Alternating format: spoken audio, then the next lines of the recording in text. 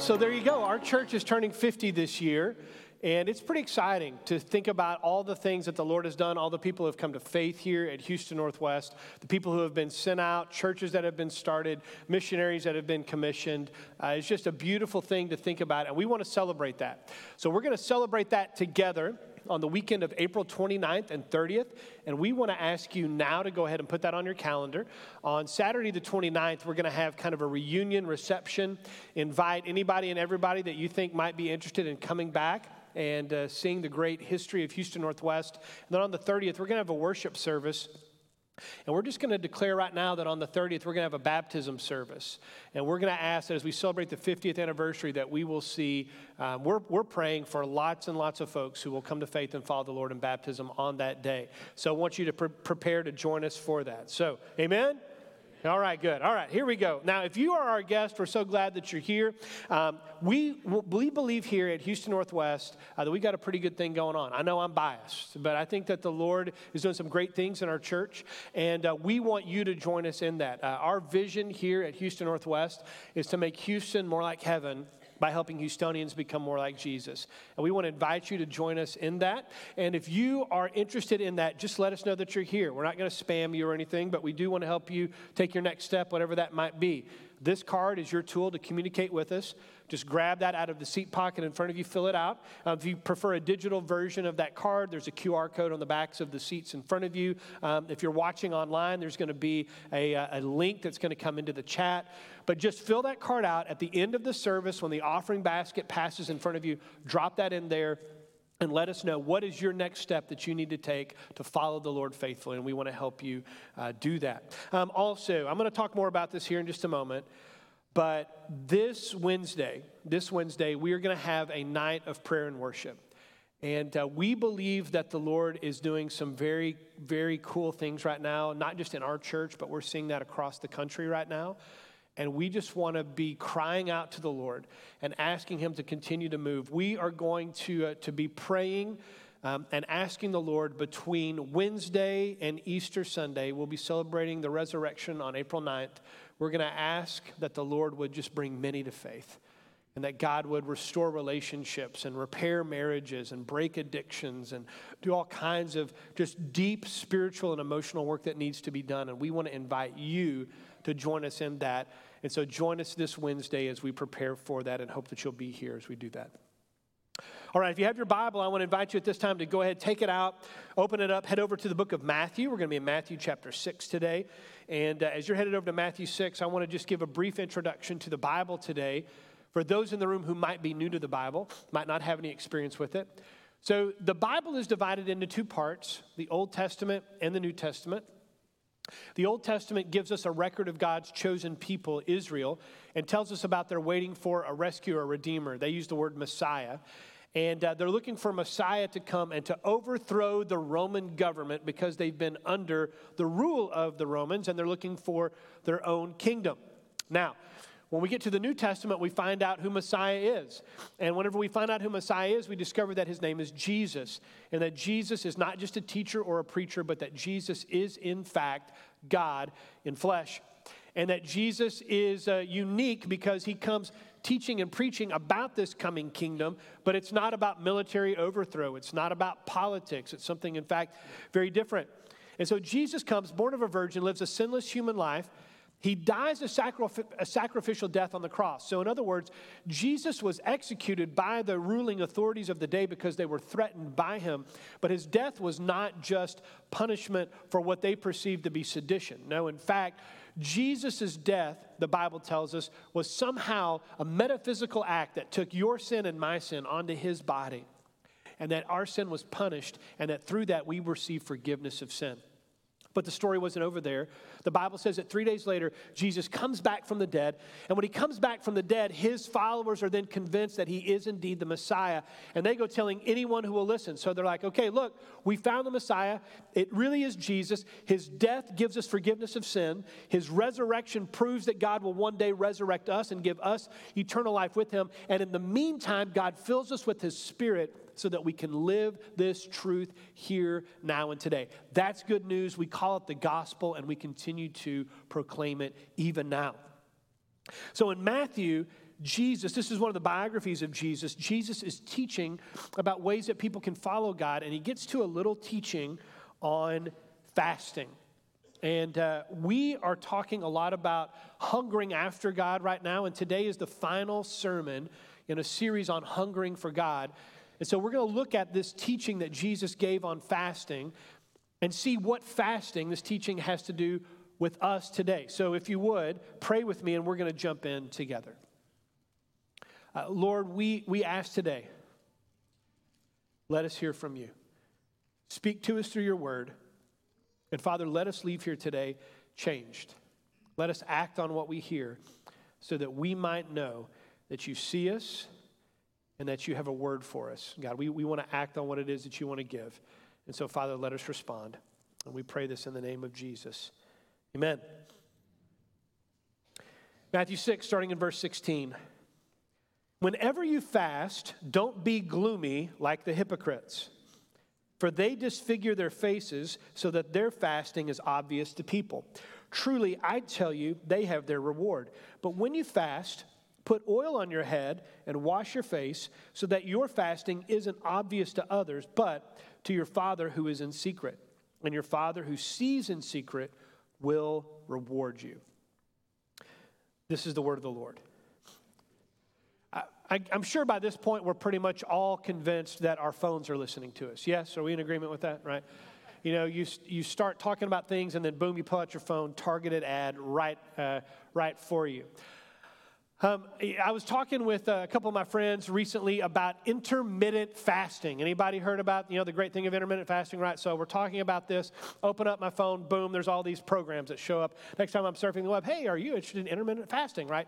And this sort of thing. So I start reading some of these articles about this. And one of the things that I discovered in reading it is that there are things that the Bible teaches that people who are not believers discover are actually good for them. Fasting might be one of these things, right? You can read this article and people will say, oh, well, not only helps you lose weight, it helps you also have a clearer mind and, and all these kinds of things that people will talk about the benefits of intermittent fasting. And honestly, the way that Jesus taught us to live, the kingdom of God, is one of those things that even if you're not a believer, it's good to serve others. It's good to forgive others. And one of the things that I've discovered over the years is that sometimes, sort of almost accidentally, somehow those of us who do believe begin operating from a space where we're not operating for Jesus or for God. We're instead operating because of the benefits we receive in living the way of Christ. Today is what is known in the liturgical calendar as Transfiguration Sunday. Transfiguration Sunday is a day where we remember that the disciples went up on a mountain and Jesus revealed himself to them, his true self. And he showed them that he was not a man like them, but in fact was God in flesh. They saw his full glory. He was transfigured before them. And they realized this Jesus, he's not just like me. He's something unique. He's something different. Today, I want to challenge us as we think about fasting to think about Jesus and to recognize that there is a very subtle temptation for many of us today to think of Jesus as useful instead of glorious.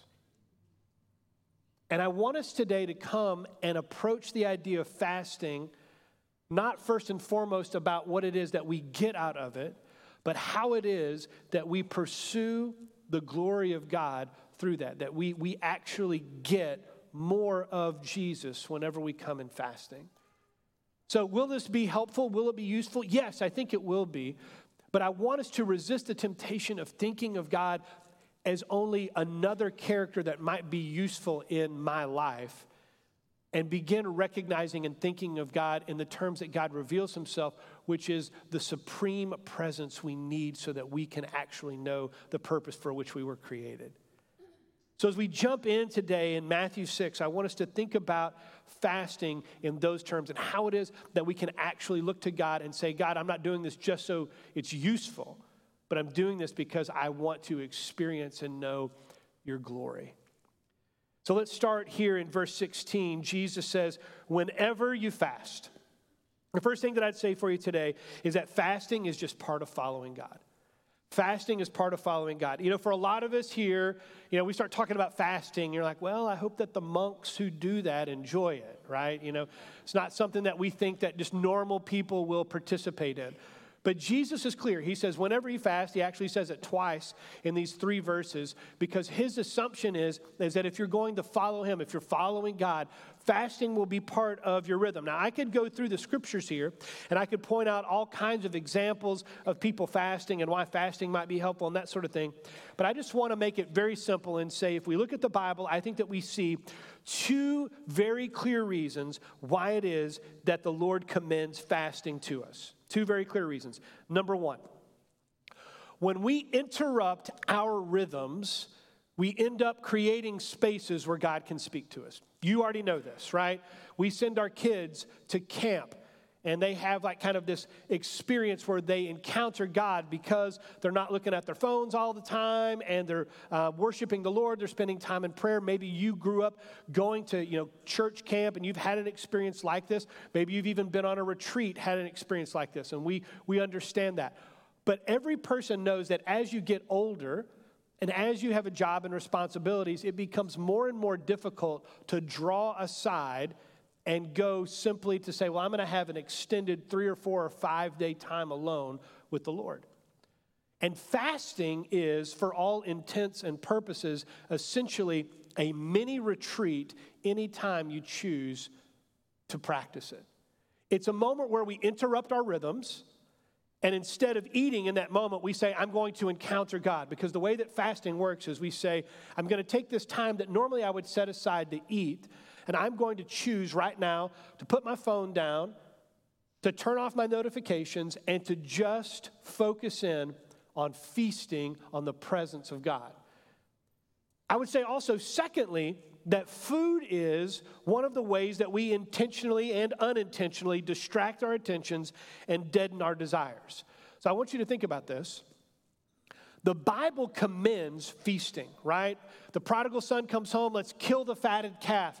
We have the idea of the wedding supper of the Lamb that we'll experience one day whenever we're in the presence of the Lord forever. We have this idea that we will always be feasting forever. So isn't it interesting that as much as God talks about feasting and hospitality and gathering around a table, that he also says, but don't neglect that sometimes you ought to fast.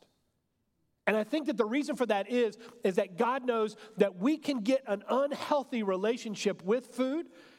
Some of us eating too much. Some of us actually having an unhealthy relationship with food to the point where we're afraid of it. And he's saying, let's use fasting as a moment to re-examine our relationship with food, but also so that we can create space where we can meet with him. And so fasting ends up being a space where we meet with God so that we can reorient our hearts and encounter him. Fasting is part of following God because it's a little mini retreat where we can meet with God and get things set right again. Does that make sense? Kind of. Okay, good. All right, I'm gonna keep working. We're not done yet, so that's good. Here we go. So as we meet with God, what does God do? He changes our hearts. And as he changes our hearts, then we will begin to see things inside of us that need addressing. Let's be honest. Many of us are like, oh man, I should probably deal with that. But instead, here's some tortilla chips, right? And what the Lord says is if you'll just set aside the food for a second and not have that be the thing that comforts you, I want you to allow me to speak into those things. And as we're changed, we actually start to see things differently. There's a really famous passage in Isaiah 58, that speaks about fasting. Just listen to this. Because fasting ends up being not simply about not eating. It's actually not only just about praying, but it's that we ought to be changed to a point that we begin to reorient our hearts and do the things that God would have us do. Isaiah says this, look, you do as you please on the day of your fast and oppress all your workers. You fast with contention and strife to strike viciously with your fist. You cannot fast as you do today, hoping to make your voice heard on high. Will the fast I choose be like this, a day for a person to deny himself, to bow his head like a reed, and to spread out sackcloth and ashes? Will you call this a fast and a day acceptable to the Lord? Isn't this the fast I choose, to break the chains of wickedness, to untie the ropes of the yoke, to set the oppressed free, and to tear off every yoke? Is it not to share your bread with the hungry, to bring the poor and homeless into your house, to clothe the naked when you see him, and not to ignore your own flesh and blood? Then your light will appear like the dawn, and your recovery will come quickly. Your righteousness will go before you, and the Lord's glory will be your rear guard. What's the point of that? The Lord is saying it's good to fast, but if we fast and we don't actually have our hearts changed so that we'll do the things of righteousness and holiness that God wants us to do, it's actually a wasted exercise. It's coming into worship and playing pretend. Look at some of these things that he lists here. He says, we're going to set people free. We're going to break the chains of wickedness. We're going to share our food with those who are hungry. We're going to help out the poor and the homeless. We're going to clothe the naked. We're going to spend time with our family intentionally. He says all of these things because what he recognizes is that it's easy for people to go through the motions whenever they come into worship, but to not actually encounter him and have their hearts changed. So whenever we fast, the goal is not just to fast for the sake of fasting, but the goal is to encounter God so that God can expose things in our hearts so that we'll see things so that we'll live differently. It's a mini retreat so that we can meet with God and then go live the way that he wants us to live. So then we go out and we're like, oh, I'm hungry, and look, I see this hungry person, or I feel those needs and I see the people in need, or God is using that time to expose wickedness or sinfulness in my heart and I need to repent of those things. Fasting is a place where when we follow God, God begins to change us and point us back towards him. Now you might be thinking, well, Steve, that's great, but doesn't Houston Northwest already do that kind of stuff? Why do I specifically need to do it? Because this is not about organizational health. This is about you. This is about me meeting with God, and in that moment having our hearts cultivated back towards him. So following God is just a natural thing that comes as we fast. So we fast so that we might be able to point back to him. Again, this is useful, yes, but it is intended to point us back to the glory of God. So we don't just fast because it's useful. We fast because God is glorious. Secondly, fasting is flagging down God. Look at verse 18. Your fasting isn't obvious to others, but to your Father who is in secret. So fasting is not for other people. If you go back to verse 17, earlier verse 16, he says, don't be gloomy like the hypocrites. He's hard on the hypocrites there, isn't he, right? The hypocrites, in other words, are walking around letting everyone know how hungry they are because they're fasting. And when you fast, you don't do it for other people, right? You don't say whenever everybody in the office is going to lunch, well, I can't do that. I'll be in my office with the door closed, praying for you. Sinner, right? That's not the way that works. And by the way, I've been hungry for 3 weeks. Thank you, right? No, you don't tell anyone because the purpose is not for them. Now, I want to just talk about this quickly because I think that it's easy for us, even whenever we come into worship corporately, to worry what the people to our left or our right are thinking. Right? So we might think, oh, well, man, that person, they're raising their hand. Maybe I should raise my hand so people will know that I really do love Jesus. Because, if I don't have my hand up, I probably don't love Jesus. Or we'll think man, if I raise my hand, what if I distract the person behind me? Then they can't see the words, and then they can't sing, and then they don't get saved today, so maybe I should keep my hand down, right? We have really weird thoughts that go through our heads whenever we're in this room. Why? Because we're worried about the people around us. But we know when we're in our right mind, we're in our right heart, we know that worship is for one person, and that person is God. Fasting is the same way. Now, we may fast for reasons, which we'll get to here in a second, but fasting is about the Lord. If we're driving down the road and I have a flat tire, which, that's happened. If I have a flat tire, I don't typically call anybody. I just get the jack out and the spare out, and I change the tire because I know how to do that, right?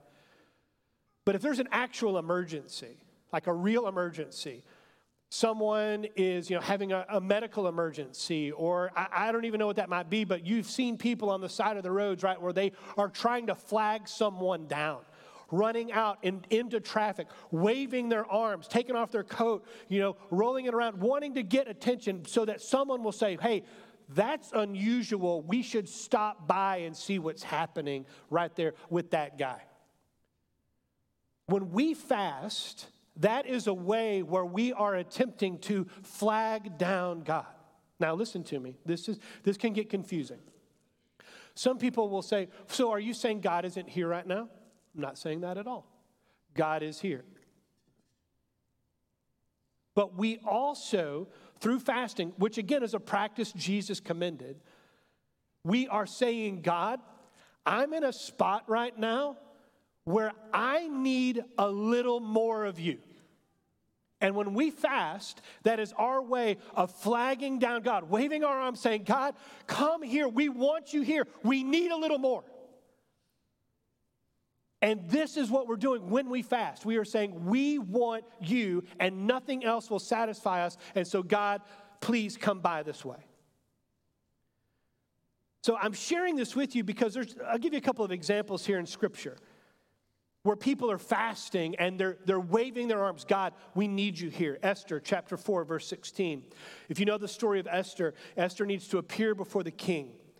And if she appears without permission, she can be executed. And so in verse 16, she says, go and assemble all the Jews who can be found in Susa and fast for me. Don't eat or drink for 3 days, night or day. I and my female servants will also fast in the same way. After that, I will go to the king, even if it is against the law. If I perish, I perish. Why does she do this? She said, we got to wave our arms and say, God, we need you to intercede right here. Like if you've ever had a moment where you're saying, God, we need clear direction. God, I need you to show up and heal this particular thing. God, we need to hear from you crystal clear. This is an example where you can fast and you are waving your arm saying, God, show us. Or we could go to Acts. And in Acts chapter 13, verse 2, as they were worshiping the Lord and fasting, the Holy Spirit said, set apart for me Barnabas and Saul for the work to which I have called them. So fasting just being part of the normal rhythm of the church, the Holy Spirit is able to speak to them. We'll get to this here in a second, but in fasting, we actually create a space where it's easier for us to hear from God. And in doing that, they hear the Holy Spirit tell them, Barnabas and Saul need to be sent out. And if you're wondering, well, was that really God? The answer is yes. Why? Because Saul goes on to become the most prolific church planter in the ancient world. Like they're hearing from God. So these are just a couple of examples, and we could give more, where when you fast, what you're saying is, God, I need to hear from you right now, and I'm going to show you that I need to hear from you. I'm stepping in traffic. I'm waving my arms. God, please stop down. And as a church, when we corporately fast, what we're saying is God, we want you to move in this place, in this season. Does that make sense? Yeah. So we are saying, God, we want to hear from you. Unless something has changed in the last 24 hours, this revival at Asbury College is still continuing. And they've basically been in worship now for, I don't know how many days they're at this point. It's something like, 10 or 12 or something like that. And I mention this to you because a lot of people have been skeptical. What's happening over there? Is this really real? And so there's a guy that I would describe as a very stiff Baptist. You know any stiff Baptists? Yes. Not derogatory, it's just a description. And he went to check this out. And he shows up to check it out. And he walked away completely convinced. Like, this is the real deal. The Lord has shown up in this place in a unique outpouring of the Spirit. And one of the things that he says in his report, which I read, which really moved me, was that people are standing in line for hours to get to come in. And when he went, he was standing in line waiting. He's talking to people who are driving from all over to come and to be part of this. And he says, why are you here? And he said, over and over, they all said the same thing. Are you ready for this? This is what they all said. I want God. There are no celebrities leading worship at Asbury. Did you know that some well-known celebrity worship leaders have called and said, hey, how could we help? And they said, oh, you're welcome to come. Just sit in the back. The students are leading this. Well-known preachers have called, said the same thing. They got the same answer. There was a group that showed up attempting to kind of turn this into a political statement of some sort, and literally a group of students met them and said, you're welcome to come and to participate in a worship, but this is about Jesus, not about some agenda. They got on their bus and drove back. Now, I'm sharing this with you, not to talk about Asbury, but to tell you that the thing that happened was that people there wanted God. They weren't trying to create an environment. They were just seeking the Lord. And when that happened, then God broke through. And what I'm trying to tell you is that whenever we try to make this about us or other people or worried about that, then we'll miss it. But whenever we say, I want to flag down God because I need God, he hears you and he responds to you. Does that make sense? Yeah. I think that one of the things that, like, I was talking with some of my friends about this, like, you know how you have, like, those inside jokes with your friends, and, like, you see something, and it just makes you think of them? So my cousin Gene, he lives in Denver, and his wife Nancy, and I don't know why, it just came up at some point years ago. Like, we have an ice cream truck that drives through our neighborhood after dark all the time. Now, you can draw your own conclusions from that. We're confused by it. We have some theories. None of them are good, but, you know, what are we delivering to children at night while we're playing music? But, you know, at any rate, so we've got all these kinds of, you know, things that we joke about. We're telling this to Gene and Nancy years ago. I mean, literally years ago. And they're laughing about it. Anytime to this happened 3 days ago. It's 7, 8 o'clock at night, pitch black outside, ice cream truck drives by. We hear the music. Immediately, Joy takes out her phone, texts Gene and Nancy and me, and says, ice cream truck. That's all it says. Right? And then they text, and we just all start laughing. Right? Because, you know, this is like this inside joke. I mean, they're living in Denver. They don't even know what we're doing, but ice cream truck, boom, we all start laughing. Listen to me. Fasting is this way where we actually say, Jesus, we're thinking about you. Like in the same way that we send this sort of inside joke text and it just reminds us of my cousin and his wife back in Denver, whenever we fast, we're saying, hey, Jesus, thinking of you right now. And we want you. We want to receive you. We want to encounter you. We're not looking for anything else, but we miss you. We want more of your presence, and we want to encounter you. Finally, fasting is feasting on God. Look at verse 18. So your fasting isn't obvious to others, but to your Father who is in secret. And then look at this last sentence. And your Father who sees in secret will reward you. He'll reward you. Now, I know that this may seem a little bit backwards, but whenever you don't eat, what you end up doing by not eating is you remind yourself, if you're doing it right, is that one day we will have the opportunity to feast with God. And I'm going to talk about this, but I love the way that Robert Farrar Capone puts it. He says, one way or another, God will give back feasts for all that we have fasted. So I want to just give a description of that. Any person in this room who is faithfully following Jesus has had moments where you have been tempted to sin. And you chose, instead of choosing sin, you chose to faithfully follow Jesus. And what we know, that doesn't mean that God loves you more or anything like that, but just by being faithful and following Jesus, you allow the Holy Spirit to move through you more, you're walking by the Spirit. But that also means that God is able, whenever you choose holiness, to allow righteousness to flow through you even more. That doesn't mean you're more saved, if this makes sense. It just means that you experience more of God by choosing to walk away from sin. Does that make sense? Right. Fasting works the same way.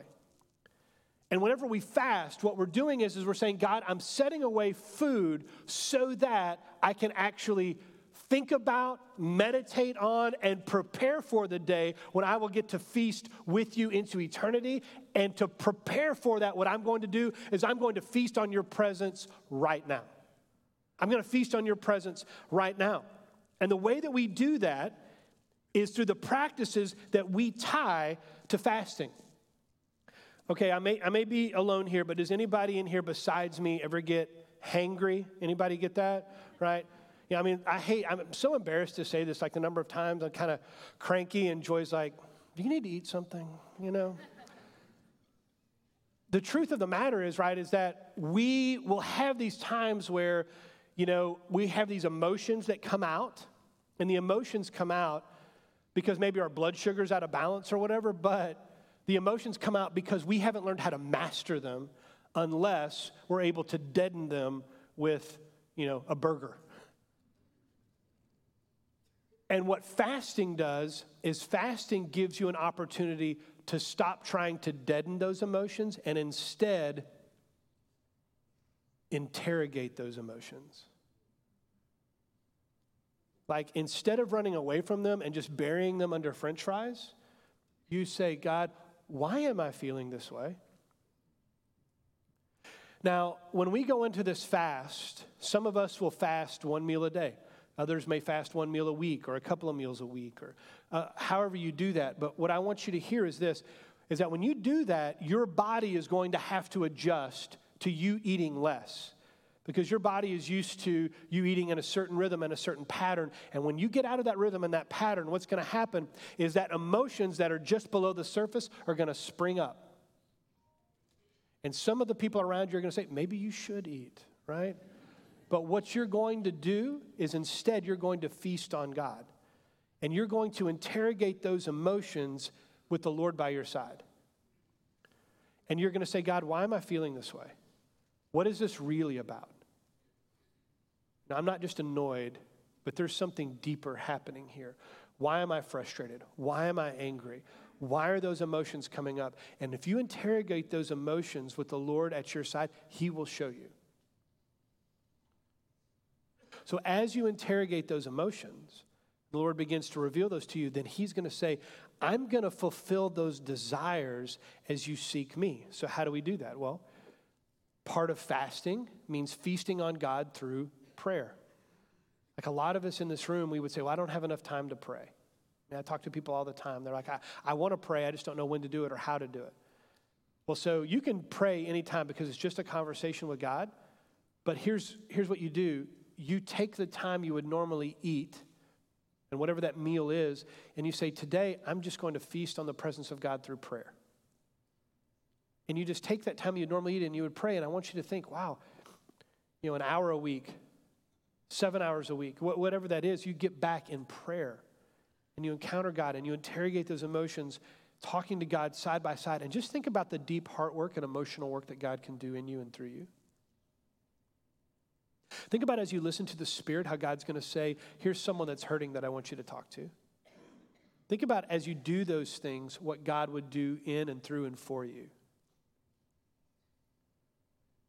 Another thing that we do as we fast is we feast on the Word of God. Jesus says it, right? Jesus says, man does not live by bread alone, but on every word that proceeds from the mouth of God. When Jesus is in the wilderness and He's fasting for 40 days and Satan comes to tempt Him, what does He do? He quotes Scripture back to the enemy because we know that that Scripture sustains us. It holds us together. It gives us a way to overcome in ways that we would think we never would be able to do. And what I'm telling you is that if you will not just pray, but also have your Bible open before you, you pray as you read, the Holy Spirit speaks to you, God begins to reveal things to you, ways that you need to change, ways you need to repent, ways you need to confess. You begin to work on that. God draws you nearer as we feast on Him through Scripture.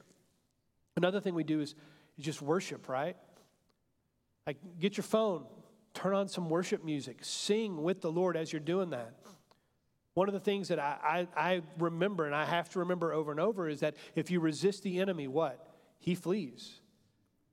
And if you're praying and you're reading the Word, you think the enemy's going to like that? No, he's going to come after you. But when you start singing, Your voice is terrible. He's going to run away. I'm just kidding. That's not right. But this is what's going to happen. He doesn't want to hear the praises of God, right? And as we resist the enemy through prayer and through reading the word and through singing, the enemy flees, and we begin to get a clear-eyed picture of what's happening in our heart, and we're able then at that moment to say, God, what do you want me to do? And what I love, and I love thinking about this right here, is that God wants us to feast on him. If you look at all these revival movements of the past, what happened was not that people were coming to hear a speaker, the ones that were real and genuine, but what happened was that people just wanted to be in the presence of God. That's what they wanted. They just wanted to be in the presence of God. And if we can begin to cultivate that through fasting, then we can begin to experience God, because we begin to get to a place where we're cultivating this true presence, where we're feasting on him. When we linger in God's presence, when we show simple devotion to him, God can do something beautiful, something glorious, something different. I don't think it's an accident that whenever Jesus is teaching his disciples the Lord's Supper, what does he say? He takes the bread, he blesses it, he breaks it, he gives it to each of them. And then what does he say? He says, this is my body. Yeah, he says, this is my body. He wants you to feast on him. Feast on me. John chapter 6. Whoever does not eat of my flesh and drink of my blood cannot be my disciple. Jesus is not wanting you to be a cannibal. Jesus is saying, feast on my presence. Whoever hungers and thirsts for righteousness, he will be satisfied. Hunger and thirst for righteousness, hunger and thirst for Jesus, hunger and thirst for the presence of God. Want that, yearn that, train yourself in that, discipline yourself in that. And as you go after God in that, what will happen? He will come by. He will meet you in that place. If we seek him, if we pursue him, he will meet us in that place. This is why we're going to have this night of prayer and worship on Wednesday. And I'm going to explain kind of the fast that we're going to go into. And I'm going to talk about ways that we're going to be praying and engaging the Lord. And I just want us to be here because I believe that if we'll show up and cry out to God together, that God can move and God will move. Because in the same way that God wants us to pursue him, God wants to pursue his people. Right? That's what he wants. The story of the Bible from the very beginning is God giving his presence. Right? He walks with Adam and Eve in the garden. He gives his presence to Abram.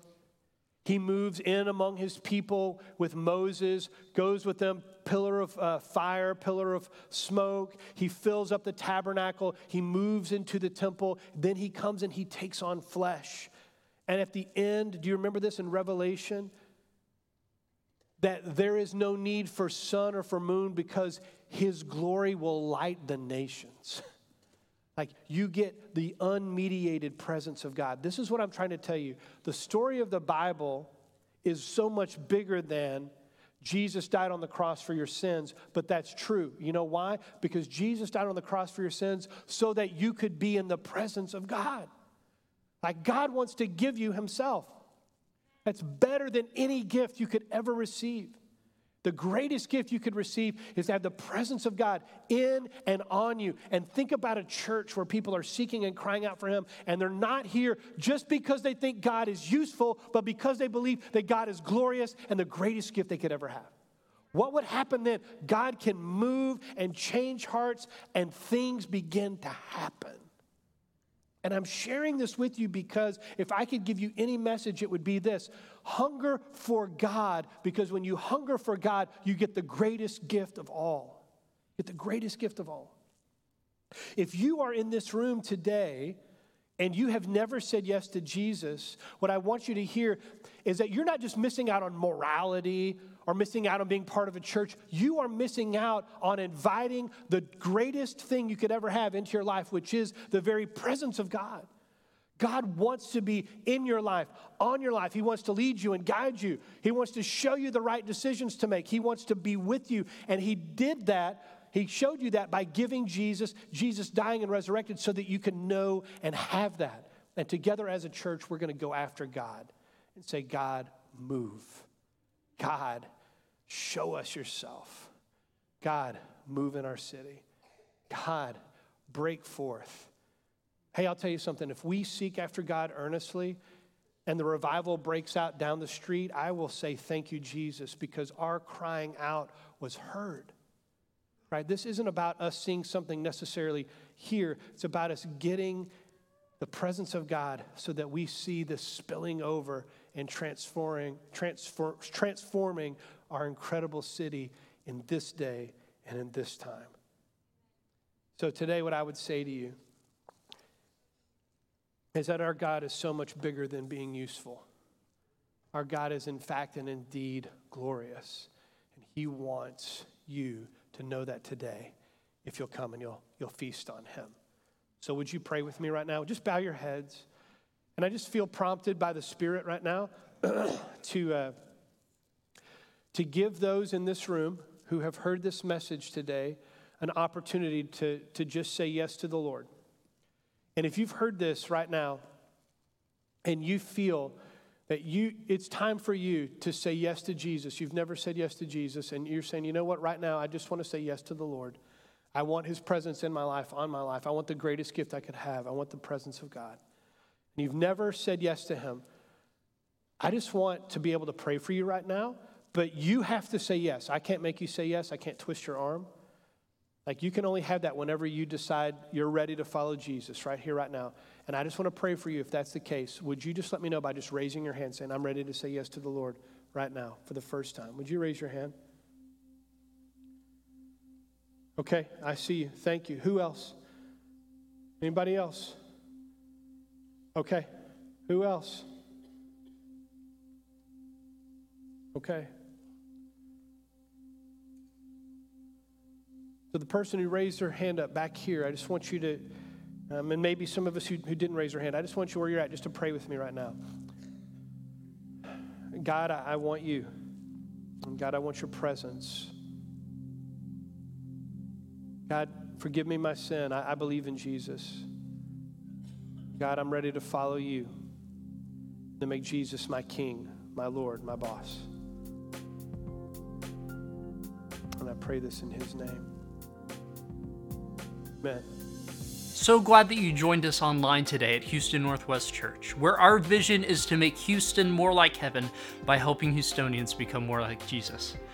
If you have questions about following Jesus or would like to talk to someone about next steps in your spiritual journey, text Know Jesus to 281-946-6500. Connect with us throughout the week by following us on social and enjoy a great day.